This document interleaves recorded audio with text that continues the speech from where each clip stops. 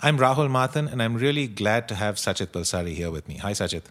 Hi, Rahul. Thank you for having me. Satchit, you and I have been having this conversation for a really long time. And I think all of this is sort of coming to a head in India right now. We've got Ayushman Bharat, which is rolled out, which is an enormous insurance program for half the population of the country, which itself is a staggeringly large number. We've got the India health stack that's being built out. We've got a whole set of digital programs. And I think that it's really interesting to see what India is doing.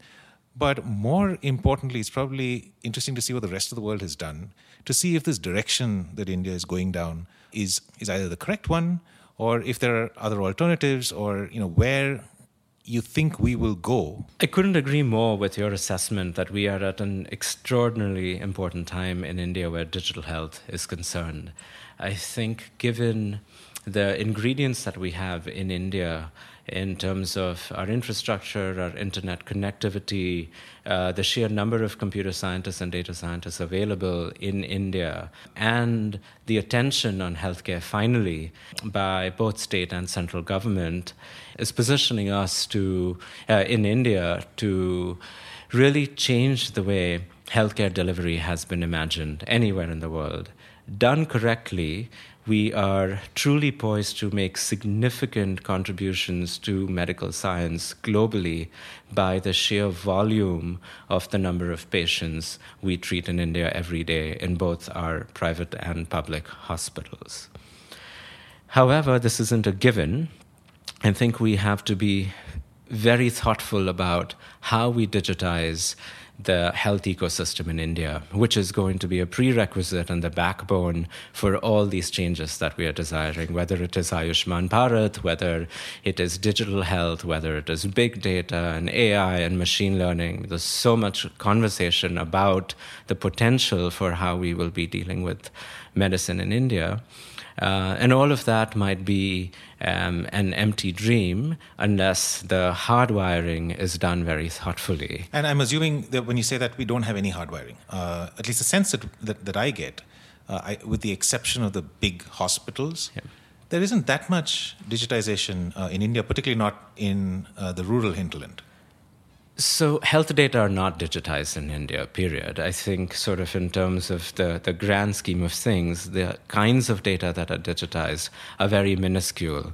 And in the pockets that they are digitized, I think those isolated data sets don't mean much. So even in the private sector and large public hospitals, what is more likely to be digitized is what is more useful for billing and inventory. So, labs tend to be digitized, pharmacy stocks tend to be digitized. But that clinical interaction between the physician and the patient is largely still not digitized. When you look at large government data sets, the public sector will also admit that the veracity of those data, they are large, and so we can sort of sometimes get away without being very accurate because error margins are reduced just by the sheer volume of what these data are. But they aren't necessarily of high quality. They are not actionable because of where they are collected, which is largely on paper, collated not in real time, making their way slowly up the chains of aggregation into these centralized databases that very few people can access. And data are really useful when you can apply them, and in medicine, apply them for the benefit of the patient and for society, both of which we are currently not really able to do at scale in India at all. So why is it useful? I think everyone is hurtling down this path of digitization of health data because we think that there is a benefit to digitizing it. Yeah. That's not necessarily immediately obvious. So what additional thing could we get out of digital medical data that we don't already have? Portability is key. If my data were digital, they would travel more easily. And I'm sure we'll spend some time today talking about the pitfalls and the dangers of my health data traveling from one place to the other. But I think we get so caught up in imagining sort of a dark, worst-case scenario with health data travel that we forget that in 2019, we are unable to leverage all the technologies that have now existed for quite many years to better our own health. Take, for example, the way we access just our lab data in India. Typically, you go to your general practitioner and they will write your prescription, send you to an X lab for certain kinds of tests, a Y lab for other diagnostic tests, and then you go around collecting your documents from these places, collate them, usually in branded polythene bags or large card paper envelopes with the pharmacies or the labs emblem on it, and then take all those back to your doctor. Sends you to a specialist who will send you to another set of labs that he or she is comfortable with, and you start all over again. And very often they're the same test, or there's an overlap, and we see this all the time. You go to a particular doctor, he likes a particular diagnostic lab, and even if you've got the same result, he'll say, no, go to another lab because this guy does it well. Right. And so you're absolutely right. So there is redundancy, but there is also the inability to then access all this information in a time-efficient manner. You literally, in order to then review these tests, the doctors are sitting with binders of these tests, flipping through pages from various labs. They're all in different formats and are highly likely to miss subtle signs. So simply, the example I like to share is that when I had a parent who was receiving chemotherapy, I just wanted to follow the liver function tests to look for side effects of the chemotherapeutic drugs that she was on. And I was unable to, in any efficient way, compare labs. The only way I would actually be able to review that chart is by looking at the lab results from multiple labs over times, all in different formats, looking for numbers in red. Now, for that, you didn't need a physician. What I wanted is a simple line graph that showed what those functions look like and to see whether they were going up or going down, whether it was trending up and trending down. And it is incredibly startling that we get all kinds of information. At the end of the year, Spotify will send you a chart of what you listen to and what your music tastes are, and yet I cannot get any access to simple medical data in real time. I'm unable to collate this. The redundancy piece that you talk about is a frightening phenomenon, which is a direct result of non-interoperability. So simply saying that we will digitize data will actually not solve the redundancy problem. Even if all these lab data were digital, the question is, will Dr. X be able to access data from place Y, but when he actually likes to, go to lab Z? And I will give you an example of what happens in one of the richest hospitals in the United States. For many years, I practiced on the Upper East Side of Manhattan, where two large hospitals, one the New York Presbyterian Hospital System, and the other the Hospital for Special Surgery, which is an orthopedic hospital, were physically connected by a sky bridge. But the two hospitals are separate financial and legal entities. And when a trauma patient came into my emergency department in one hospital, I would do a series of tests and determine that the only injury that the patient had was an orthopedic injury and transfer the patient over to the Hospital for Special Surgery. The patient would physically move across the sky bridge, but her data would not move with her because they were locked up in essentially what was a silo of an electronic medical record owned by one particular hospital. What do you mean owned? Because this is the patient's data. So at least and we'll get to the privacy aspects of this, I'm sure, in some detail. But in India, the narrative is that you own your own data.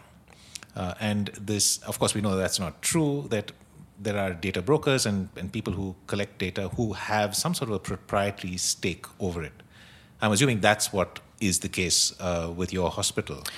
Right. I think, there is the legal meaning of data ownership and then sort of the practical accessibility of data. So whether you're in the US or in India, you own your data. The question is, do you have access to your data? Finally, that is what will matter at the street level, sort of the practicality of, am I able to access and use my data? And in the United States, for the last 15 years or so, data collected in an electronic medical record in a hospital system were most easily accessible to hospital administrators, to insurance companies. They were used for quality control, for ensuring payments. They were least accessible to the patients themselves until more recently, where hospitals have started providing patient portals where they can at least look up their reports and have access to the data. But it is definitely a more recent phenomenon.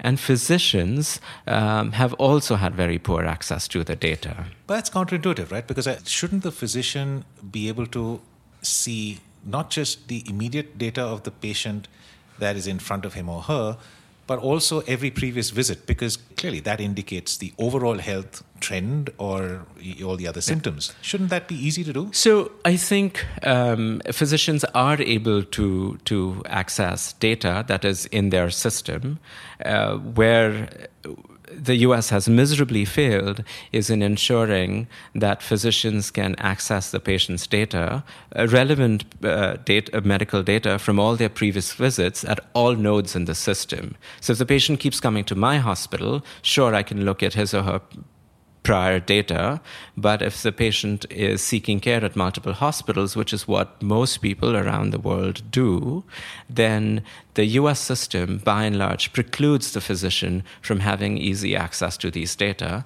And that goes to the point of ownership, because if the patient really owned their data or had easy access to their portable data, they should be able to provide it to all their healthcare givers. I think it's probably a good time to discuss the US system, because from the Indian context, we were discussing, I don't know if it's still active, but we're discussing Disha, which essentially is an EHR, EMR, electronic health record, electronic medical record type of system that is going to be suggested for the country as the blueprint. And from what I hear you say, that's what the US is using now, and it's not terribly successful. Yeah, I think India really needs to, and this is a fantastic opportunity for us in India to ask the question, well, what is the purpose of the electronic health record or the electronic medical record? And we really ought not to be suffering from imagination paralysis. The electronic medical record in the United States is largely a billing instrument and a medical legal instrument. It, you open a chart, there are all kinds of clicks. You have to fill a certain amount of information without which your chart cannot close. And a lot of that information is required for billing because of how hospitals are remunerated, reimbursed in the United States. So one understands why that charting is necessary. There are also several aspects of the charting that have to do more with the medical legal aspect of charting. So for example, if I were documenting a laceration repair, meaning there was a little gash on my patient's leg, a wound essentially that I needed to wash and stitch up, I would be documenting typically on that chart where the wound is, how long it is, how deep it is, how simple or complex it is, that I control the patient's pain, that I washed the wound, what I washed it with, that I applied local anesthesia, what anesthesia I used, how I closed the wound and how many layers, how many stitches I put in the wound, and then whether there were any direct complications of the procedure. So for every patient, yes, you record this volume of data. And I can see why you're doing it, because a lot of it is billing, because the suture that you used or the bandage that you used is going to go to some billing department to ultimately end up on a bill. And also the things you mentioned, the fact that you washed it and then you sutured it and then you closed it, goes to practice, which indicates that you've been diligent and done everything that you were supposed to do as a good doctor. It all makes perfect sense from a legal perspective, both from this is why I'm billing you and why you have to pay me, and this is why you can't sue me for malpractice. This is not particularly useful from a medical perspective. I think it is completely useless from a medical perspective, and I see no point in documenting all of this, because my saying that I used anesthesia or that my saying that I cleaned the wound does not preclude, it will not prevent an infection if I've done a shoddy job. The proof is in the pudding. If the patient does not get infected, I did a good job. If the patient's wound get infected, either I introduce the infection or the patient introduce the infection later. And these check boxes really do little to actually prevent the infection on the patient. So what would be useful information to record? Because digital information is useful, and you're saying that we're capturing the wrong information. What would be useful as a doctor? So in that particular case, the real clinically relevant piece of information, if you got down to the bare bones, is really how many stitches I put in. Because the next doctor needs to know how many stitches to take out and to make sure that there wasn't one stitch left in. Right. That's really the most important, relevant piece of information. And you don't record, or you do record that? We do, but that is, but it's buried in a lot. Yes, yeah, and there are 20 other data points that I have wasted documenting, not because they do not need to be documented, but the question to ask is the physician or the clinical provider the right person to document this information? Am I essentially a stenographer for, or a data entry person for the medical department, for a legal department and the finance department in the hospital? And the answer to that is yes. I mean, the clinical provider in the United States has been reduced to playing that role, and there is tremendous amount of evidence and scientific literature that now shows how these EMRs have paralyzed healthcare in the United States, have been responsible for physician burnout, and have made so many doctors really unhappy at work. They've also ended up being an extraordinarily expensive affair.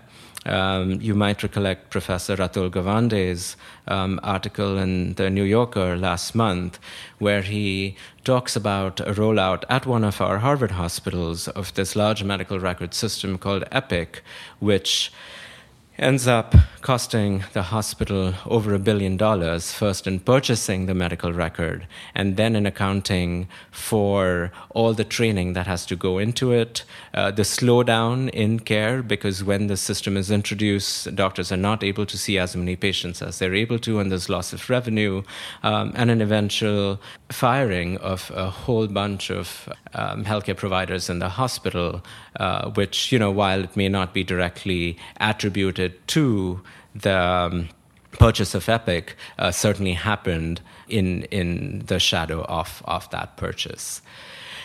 And India can certainly not afford this, right? We cannot afford to spend billions of dollars on medical records while there are basic issues of healthcare provision, of service delivery that we still need to sort out.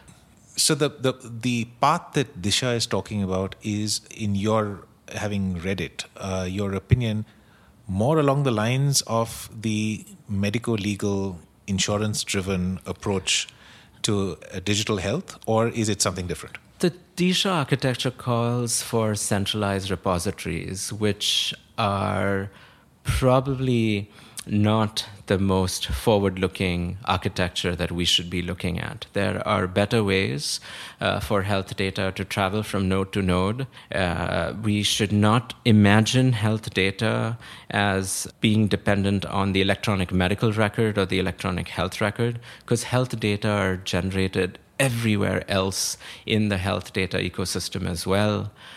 With modern technology, they are generated on our wrist, in our hands, on our Fitbits, in our cell phones. They are generated on apps we use, on other devices we use. They are generated at labs, at chemists, at the radiology diagnostic center, at our GPs. And so to say that we will essentially imagine a new healthcare ecosystem for India, where largely the inpatient record, or at most the outpatient record, becomes the linchpin of what we call the medical record, is doing ourselves a disservice. We really ought to reimagine health data as that that is in compliance with the local laws. After recent judgments by the Supreme Court, after Puttaswamy, after the Aadhaar judgment, and after the Sri Krishna draft bill on data protection, it's quite clear that we are saying that the patient should have control over their data. And if truly the patient is to have control over the data, it means that the patient should have access to all their data wherever they are generated, and which means that the way to go is to imagine for all Indians a personal health record, a set of data points that belong to the patient, that are tagged to the patient, and that the patient can make available to his or her providers wherever they are in the health service delivery ecosystem. But this presumes a certain savviness, if I can use that word, of the patient. These are, Fitbit data, I guess, is easy to talk about, but even there, the average person doesn't know whether it will harm him to disclose this data to a doctor or an insurance company. But, you're presuming that the PHR, which is in control of the patient, that would be a solution, because you're assuming agency on the part of that individual and allowing him to use that as best he sees fit, with full knowledge of repercussions and consequences. That's not the case. True. And I think we have to acknowledge, therefore, so look, whatever we do in India has to take care of, has to be applicable to all Indians. So we cannot design a system which is only for people that are tech savvy. And if there is a technological solution that we propose, it must be wired such that it always favors and protects the citizen first. And so either, and that is done, I think, as you would agree, Rahul, there are two approaches to it, and both are complementary. One is you have the right laws in place, and the other is you bake the regulations you need into the technology, and you sort of try and make it as tamper-proof as possible. There is no 100% foolproof technology, as much as the technocrats will tell you there is, but which is why I think you sort of balance it with the law. The one thing we ought to remember, though, and recognize, is that context changes, and what we expect our data will do is very dependent on who we are, where we are, and how much we have been used to our data being manipulated to provide services to us. An example that we've discussed in the past that we've both liked is when we first learned that Google was, quote-unquote, reading our emails. It freaked all of us out, and it was quite unacceptable.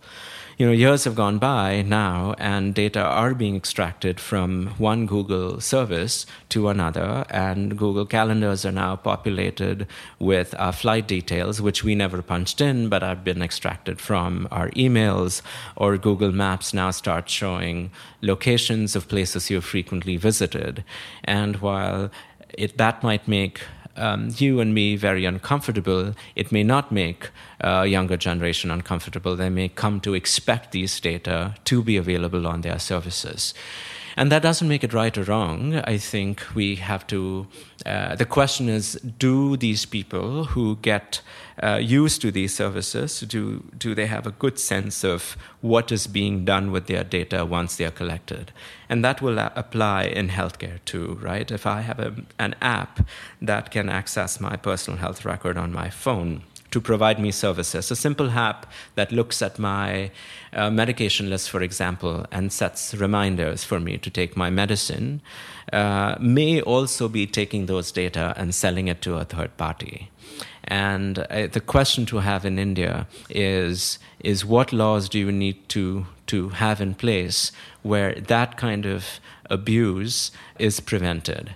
And the solution often that... But at the same time, the benefit is not reduced, is restricted. I mean, correct. I think there's a lot of benefit, particularly for elderly people to have some sort of a reminder. Sure. Yeah. So, say you're on doxycycline, that is an antibiotic, and your doctor had prescribed it to you in a hurry and forgot to tell you about some of the side effects. A known side effect is a rash that you might get when exposed to the sun. It is not inconceivable that your phone would alert you if it knew that you were on doxycycline to your sun exposure, reminding you to cover up, right? And this is not really all sci-fi. I mean, we need to think about the world we lived in 10 years ago, where some of what we use our phones now for was unfathomable. And when I say us, it also means across the socioeconomic strata. We've all seen that how people use their phones, or what people use their phones for other than calling, is hardly restricted to the upper echelons of society. It's just everyone that has access to both a simple and a smartphone have pretty much taken advantages of many of its new features. And I think to sort of deprive us of these technological advancements, of the personal clinical benefits to patients and providers by allowing first digitization of data and then data portability, is short-sighted. But doing so without having a serious conversation about what kind of architecture would most allow the safe and secure transfer and application of such data is really interesting. And I find a lot of your writings quite fascinating, Rahul, especially around the concept of not interpreting health data in terms of data ownership, but in terms of control and access, in identifying what data principles are, which is essentially the patient, and then those that process and control the data, i.e. hospitals or third-party fiduciaries, as you have brought up. To me, the app question is always interesting because, often the solution to all of this in healthcare is consent. In the US, we have a fairly high consent-driven architecture, which precludes a lot of people who should have access to the health data that they don't. As a physician, for example, it is very hard for me to be able to query my own data set to look at how my practice of managing patients with, say, chest pain has evolved over the last 10 years. Oh, that's interesting. So you, from what you said earlier, you have every ability to look at the way you treated a particular patient, but it's perhaps more interesting just to see what sort of doctor you are, to analyze all the patients that you've treated for chest pain. Yes. And see, I don't know, if you've prescribed too much pain medication, or if you prescribed, too soon you prescribed antibiotics. I don't know. Absolutely. I think both those case examples are very, very good. So if I were in private practice and I had binders of all these patients, it would be perfectly acceptable for me to look through all their records and imagine and examine what my practice is like. Think about sort of the early days of HIV, where physicians that were treating this weird syndrome that they were seeing in the public hospitals in New York City realized that there was something odd and there was a higher frequency of these cluster of diseases that they were getting. And they were basically able to pull up all the charts of their patients and review them and see that there seemed to be common thread of a particular cluster of symptoms that was showing up at these hospitals. It is now nearly impossible to do that, with the digitization. Really? Now, you'd have thought that digitization is designed to pick this up easier. Well, digitization and going back to what we earlier talked about, digitization was designed to provide an effective billing instrument and a medical legal instrument, and not to meet research needs, and not to meet the clinician's needs or the patient's needs. And I think in the US, we all agree that the privacy barriers have gone too far, and they're very skewed. While a physician may have difficulty in querying his or her own charts, hospital administrators may actually have easier access to these kinds of data under the guise of quality control, quality assurance. And so, in India, we have an opportunity to sort of re-examine this, reimagine this. There isn't sort of necessarily one right answer. This isn't all black and white.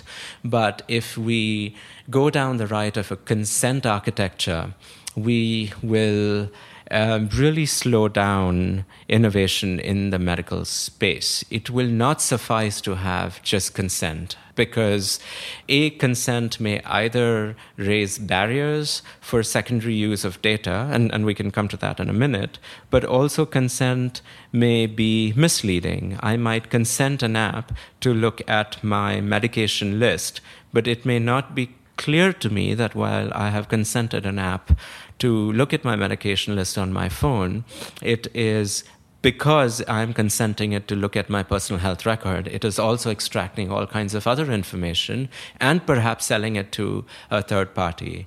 And so we need laws in place that discuss purpose limitation, limitation of time for the use of data, especially health data, as they travel both through time and space. But look, just to push back a little bit on purpose limitation, right? So as a researcher, you know that it is not always possible to perfectly articulate the purpose for which you're collecting the data or that you would use the data. And in fact, if you keep that purpose broad enough, you're likely to get information out of the data that you're analyzing that is perhaps more useful than it would have been if you had only used it for that limited purpose that you had originally said. You're absolutely right. And as a society, I think we need to have a conversation about purpose limitation as it relates to different roles. As a physician, I think my ability to look at those binders of my patients certainly breaches purpose limitation. Exactly. I have taken the patient's data for clinical care, but if clearly I am at the cusp of a scientific discovery by virtue of the kinds of patients I have, then what do I do? And the simple answer is, well, then you notify all your patients and you're telling them that you're using their data for research. But at some point, this becomes a matter of scale. And yes, I have a small practice and I have 50 patients, I can do that. But what if I am a large cancer hospital? What if I am, Tata Memorial Cancer Hospital? What if I'm a cancer grid? And as a researcher that began to look at certain, say the researcher is authorized to look at X kinds of data, but picks up Y trend in the data, and we are talking about data from tens of thousands or hundreds of thousands of patients over several years, what is the notification burden we are going to be put on this patient? And, we don't have to reinvent the wheel. There are ethics committees that dictate this kind of research, that protect patients' identity. You are allowed secondary use of data when data are aggregated or where they're de-identified. And these kinds of questions have very seriously been looked at in the medical scientific community. I think the challenge going forward is technology, which allows you to either purposefully or inadvertently re-identify patients. And there are classic examples now in the literature where this has been done, where you take two data sets where each data set independently may not allow you to identify someone, but if you merge the two data sets, you get enough information to identify people. And while there isn't 100% foolproof solution that has yet been architected anywhere else in the world, I think we have several choices in front of us. There is the GDPR, there is the US model, and there might be a middle path that India takes with the Sri Krishna draft bill, where we explore what sort of our guiding principles should be. I think what we really need to remember, and this is what I'm most excited about, is we have an opportunity to seriously ask the question, what are we trying to solve? Are we trying to solve insurance claims, insurance fraud? Are we trying to get better inventory so that there is less leak in the system? Or are we committed to making clinical care better? In which case, a conversation should be driven by the clinicians, by public health agencies, by ministries of health, by frontline workers, our community health workers, to identify what the pain points are in healthcare delivery.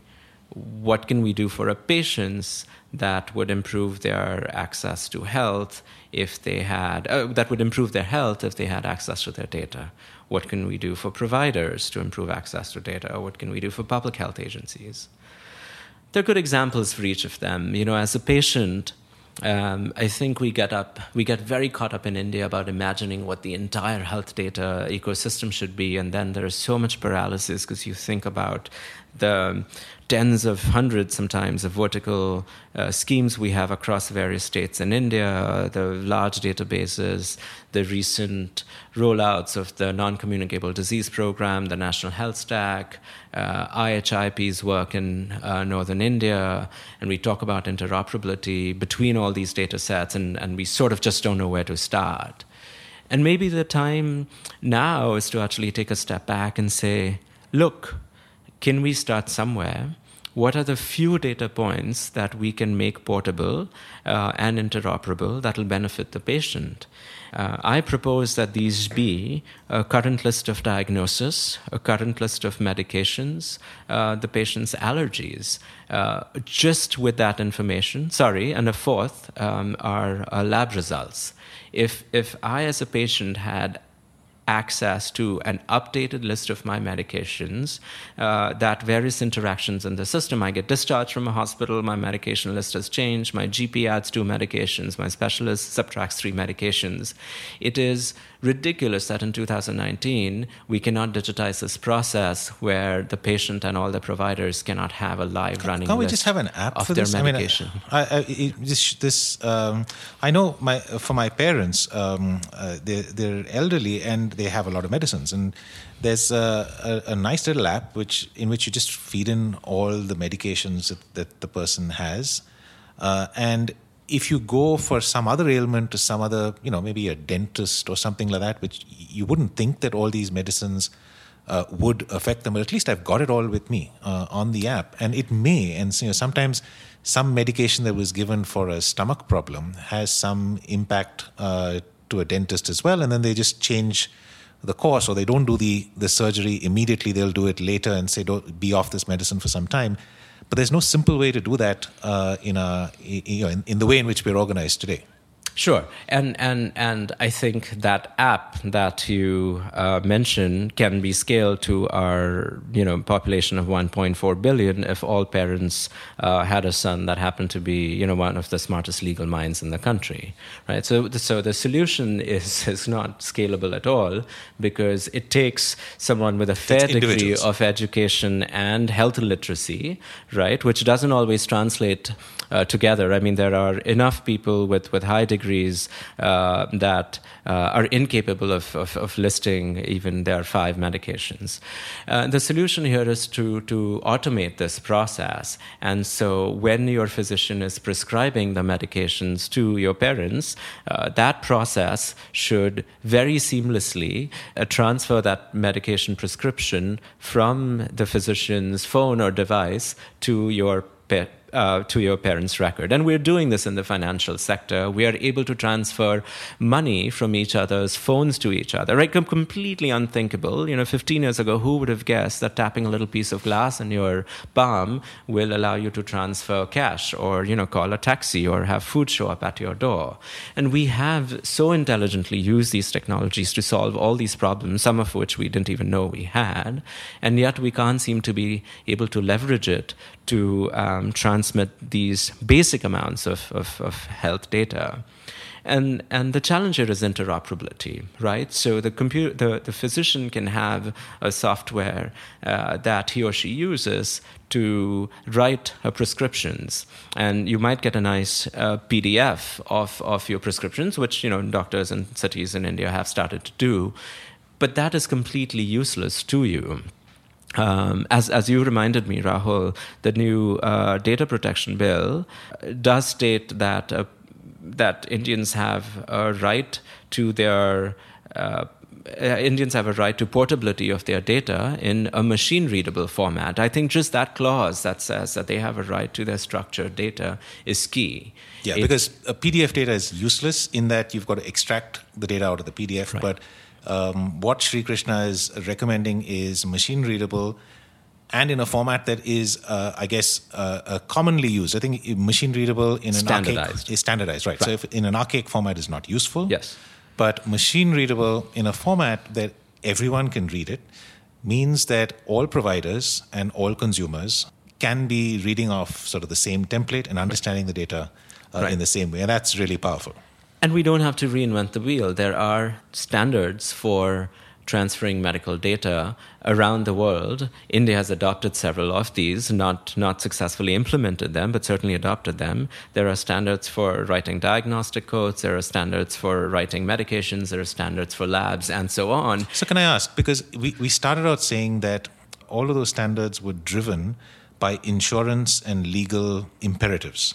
Has that muddied in any way the utility of those standards, or are those standards also giving you as a doctor or you as a researcher all the data that you think you would need? No, they actually don't. And I would add that I think we have an opportunity if we're willing to dedicate sources and minds to this issue of picking and choosing what standards we want to comply with and whether some standards need to be rethought. While ICD-10 is sort of a given and is a standard for diagnoses around the world, they're extremely cumbersome. Some of them are plain silly. There are diagnoses of, return visit to your hospital after a plane crash or after the left wing fell off. And yes, and complete. No, I don't get that. So the plane has crashed, the left wing has fallen off, and then there's a specific diagnostic code for your first and your second visit to the hospital after that, right? Which has, it's as funny as it is, and maybe they inserted them so that we could, talk about it on our podcast. It's probably the first and last time that's been used. Right. And so I think there is value in sort of, again, rethinking what is it that we need these diagnostic codes for? Are we generating them? Are we creating them for billing? In which case, perhaps you stick to national standards. Are there better standards? Can we learn from European countries? Should we have our own diagnostic list that is more relevant to India? And sort of the pros and cons of this, right? I mean, if every population tried to reinvent this, then at some point you lose interoperability across borders as well. But I would caution again, sort of getting paralyzed by these discussions and sort of not have the jet-setting, tertiary care, private hospital, healthcare-seeking Indian in front of us as we're imagining our system, but instead think of the migrant laborer, the pregnant migrant laborer that is seeking care across state boundaries, dependent on a fair amount of public services, but then also once in a while seeking care in a private hospital.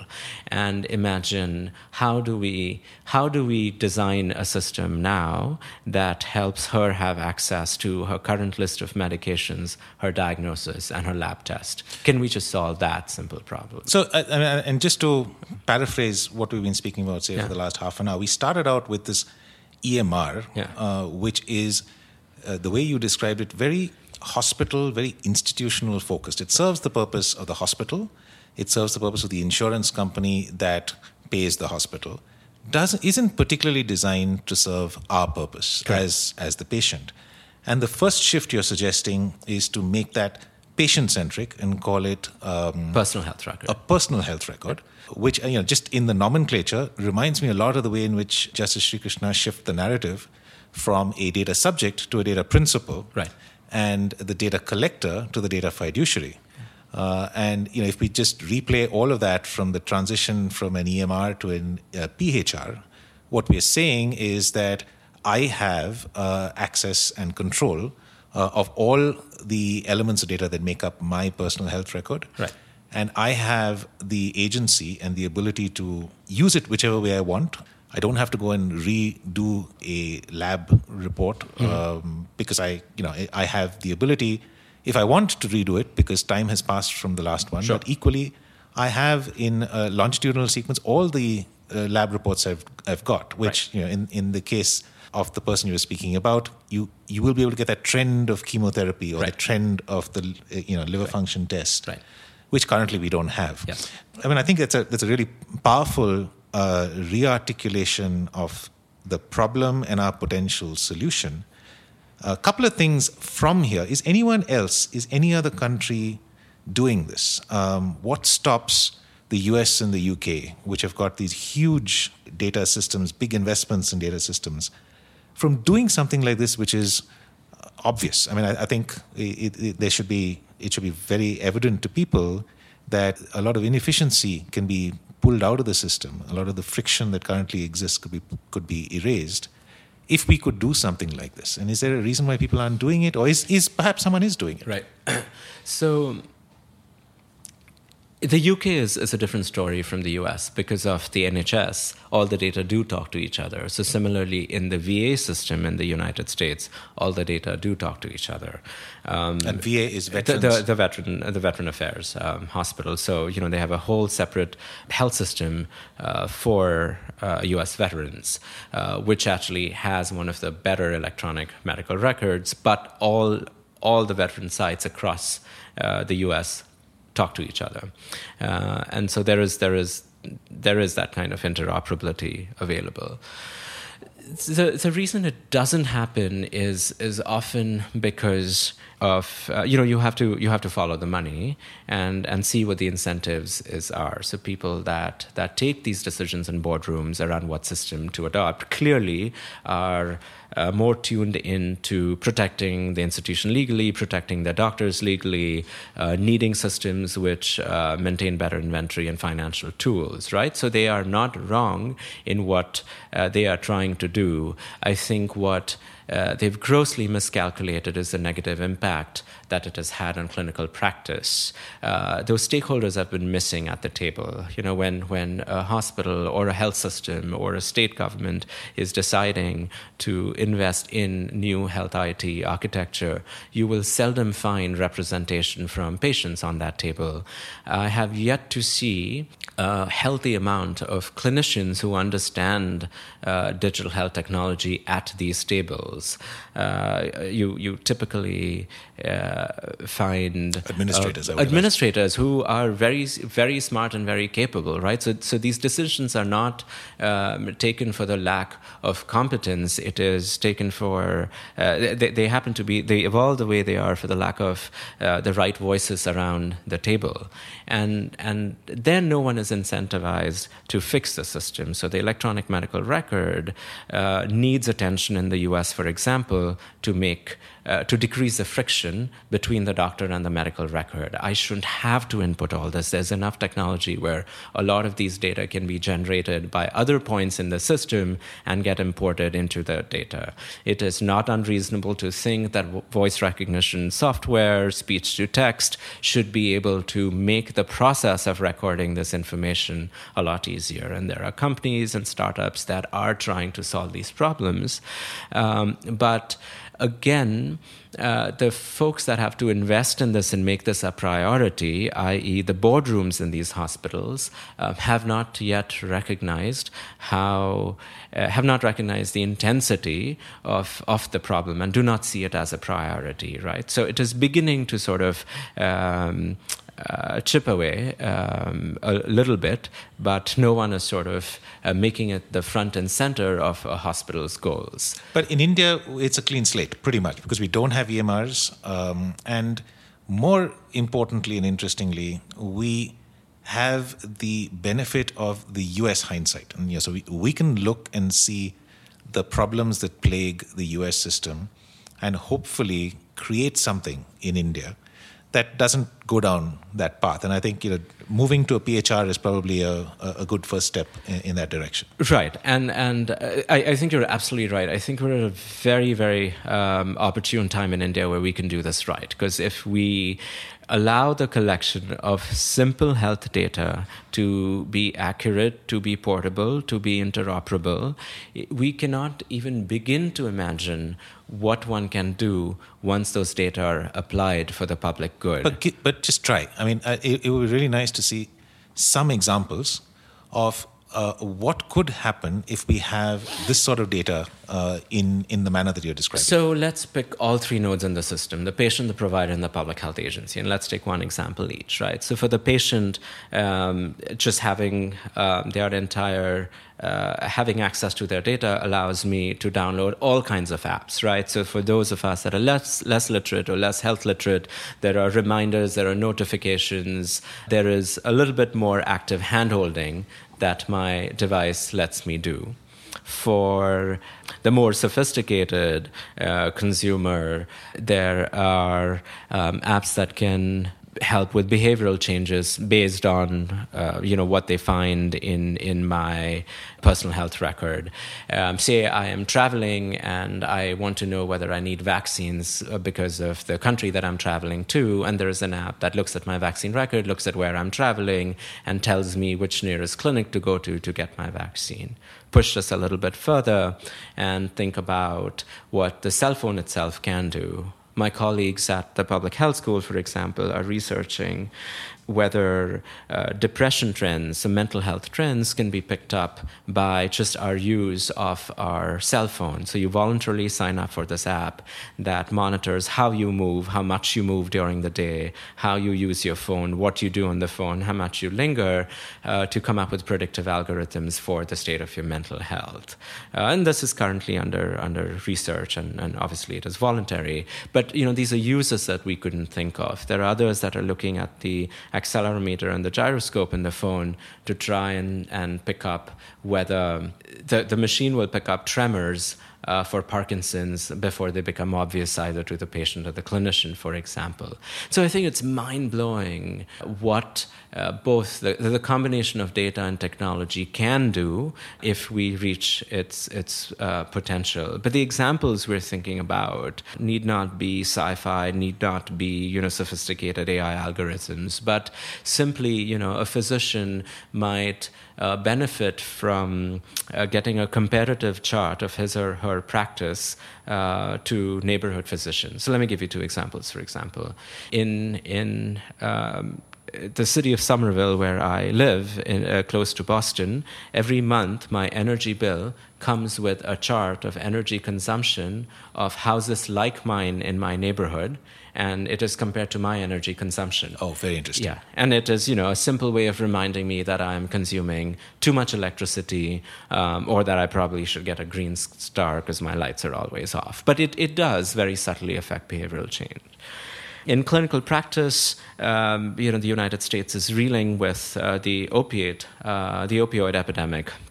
And so there are departments that will provide a chart at the end of the month which lets the physician compare his or her practice to their colleagues and see whether you are prescribing more opiates than the others. And if you are, that's a self-check. It's subtle. It reminds you that you need to change your practice. And very often in the actual instance, it's probably recommended. But in aggregate, if you see that you are above the norm, then there is time for some reflection. Yes, exactly. Yeah.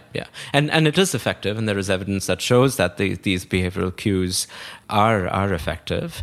In India, we certainly need to do this for antibiotics. I would love for our general practitioners to have access to where they are from what the standard should be, how much they are overprescribing, and how much their neighborhood physicians are prescribing. And then, we hear all these superbugs in the big hospitals, largely because there's no antibiotic now that can kill these bugs that are largely because we have done this to ourselves as a society, and blaming the doctors simply is not fair. I think we as patients have also demanded that all illnesses be treated with antibiotics. I mean, of course, the primary responsibility is that of the health professional to not willy-nilly prescribe higher and higher forms of antibiotics. But with the data, which is trended in the way, like if you do a trending chart like the opioid thing. In India, but for antibiotics. And if you see where you score against your peers, that's sort of a reflection. We just need to stop having sort of a gestalt conversation about this, right? I mean, medical science has to be more about the science of medicine, less about the art of medicine. We have to generate data. We have the opportunity in India to generate trillions of data points with 1.5 billion of us and growing. And somewhere in there sort of lies the secret to our medical woes. We have to figure out a way to do this in in secure and safe fashion that benefits us. So from a public health agency perspective, again, right, just drawing up those 4 data points that I talked about, I would like to, as a public health officer, know in the monsoon season if there is a spike in malaria-positive smears in a particular neighborhood so that I can target my anti-malarial measures in that neighborhood. So if only I had access to de-identified aggregate data from labs across the city, for example, where all I'm asking is that they report positive malaria smears, I would be able to make this actionable in real time. And there is precedence for this. India has, at an average of about 21 notifiable diseases that states require practitioners, and they're able to enforce this better in the public system than in the private system, to report positive cases of certain diseases.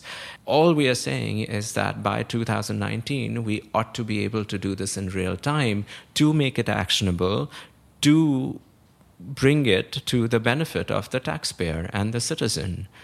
These data are completely useless sitting in, Godrej cupboards in government offices. And I heard from someone else that the Nipah virus in Kerala, the reason why it wasn't much worse than it was is actually because someone was able to pick up that symptom, identify it as the Nipah virus. Yeah. Apparently, someone had just recently been trained on it or something like that, so could immediately identify this. Yeah. And then the state health machinery swung into action, and it could have been much, much worse. And it is no coincidence that this happened in that an effective response was seen in Kerala, which has a robust public health system where they are routinely collecting large quantities of data, where they have some capacity to analyze these data fairly effectively. You brought up Kerala. I think the leptospirosis outbreak after the August floods is something worth mentioning, because as soon as they realized that they had an epidemic on hand, they launched an aggressive campaign of distributing doxycycline, both for treatment and prophylaxis, and the epidemic was curtailed. Now, there isn't the best scientific evidence to show that doxy works, but it is the best of what we have, and that is the norm. And here, Kerala has the opportunity, if they have access to the right kinds of data, to actually advance scientific knowledge globally on the topic, if we can actually model how much of that leptospirosis outbreak might have been averted by giving doxy, right? So you can do mathematical modeling to show how large the epidemic could be, and you need simple data points for that, including all the clinics that had people show up with lepto or lepto-like signs and symptoms, and the distribution of doxy in the population. And, you want to map it on the population, understand a little bit of what the migration and mobility looked like then. And while some of these data are available, it is very hard to have access to very simple information like where was the doxy prescribed or prophylactically given on what date and in what space. And these data are not digitized and are not available. It precludes us from meaningfully and very quickly analyzing the effectiveness of these responses. So I want to spend the last segment of our conversation really talking about the privacy implications of this. Right? On the one hand, there are all these things that we've been saying for the last 15 minutes about if we have data, there is so much good that we could potentially do. But at the same time, the disclosure of personal health data is in many ways deeply invasive of an individual's personal privacy. There are many instances where the disclosure of a particular symptom has resulted in the person having a significantly curtailed social life, depending on the stigma associated with the disease, sometimes not able to work because jobs weren't available to them. And, there's... all I'm trying to say is that apart from the financial cost of privacy, there is reputational cost, and there are all sorts of other more intangible costs to a violation of privacy, which is exacerbated sometimes in the medical context because there is so much of a stigma sometimes attached to illness. And I think there's a weighing that needs to be done between the good as well as the harms. And I think it's always important to assume that there will be bad actors in the system and that everyone is not coming into this with the noble ideals that you have. And also with, I guess, the ethical framework that you have, saying that, look, I'm not going to go this far. So how do we address these sorts of things? So, for instance, we spoke about the exception in the Sri Krishna Committee to disclosure of personal information in the context of an emergency, and I think that is beautiful in the medical context, because very often in an emergency room, someone comes in and you don't have the time to get consent for all sorts of things. You just have to go in and save that person's life, and equally, people can manufacture emergencies and use that as an excuse to do violations of privacy. And these are the sorts of balancing things that I think, even as we as a country has the ability to articulate a new way of digitizing data that the rest of the world hasn't, we also have the opportunity to articulate a new framework within which we've got to make this balance. And I think a lot of that frame setting comes from conversations like this, where you talk about the benefits, and you also need to be mindful of the harms that happen, and in the mix is where that answer is. You're absolutely right, and medical science and research is strewn with examples of serious harm the harms that have been done to not just patients but populations, and digital tools are potentially one other instrument to do such harm at scale. So we have to be very cognizant of what it is that we are wishing for.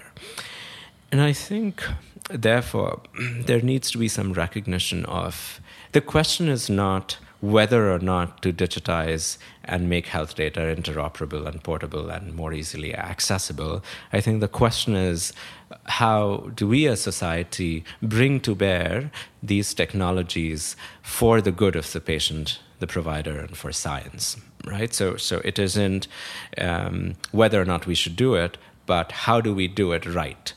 And the right includes the good that it will do, and the prevention of harm, that could result from a breach of privacy or all the other attendant consequences. Yes. And I think we need some guiding principles. We need to discuss this issue about secondary use that we talked about. Balancing research versus primary.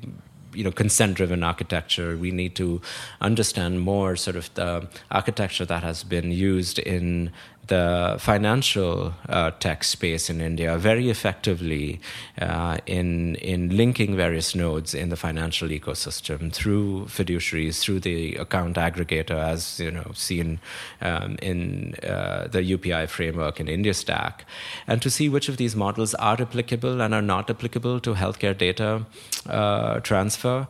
And I think we should not completely leave this to the markets either. We cannot be sitting around waiting for that one use case which is going to ignite the entire system. I think health is still very much a state subject in India. 100% of preventive medicine is offered by the public sector, while a lot of therapeutic medicine treatment is shared between the public and the private sector. So the question then is, how do you bring to bear, and maybe this is the question that I get to ask you, is how do we interpret the Sri Krishna Commission, especially sort of its mandate on portability and interoperability, to get these various nodes in the system to be interoperable? To your point about privacy, you're absolutely right, and I think we have to proceed cautiously. There can be no negligence, and the architecture we propose should therefore minimize single-point failures. Large centralized health ecosystems where the state or the center imagines that there will be one EHR and everything is, all the data are funneled up to central servers is probably not the most imaginative way to think about this. We should think about a federated architecture architecture. We should think about decentralized system. We should think about providing patients multiple options to engage with the system using an identity authentication that they are comfortable with. We should provide access to scientists and industry to take advantage of these large data sets in a way in which the law of the land settles its comfort level. Satchit, thank you so much. I hope we'll have more of these conversations. Thank you very much, Rahul. Look forward to it.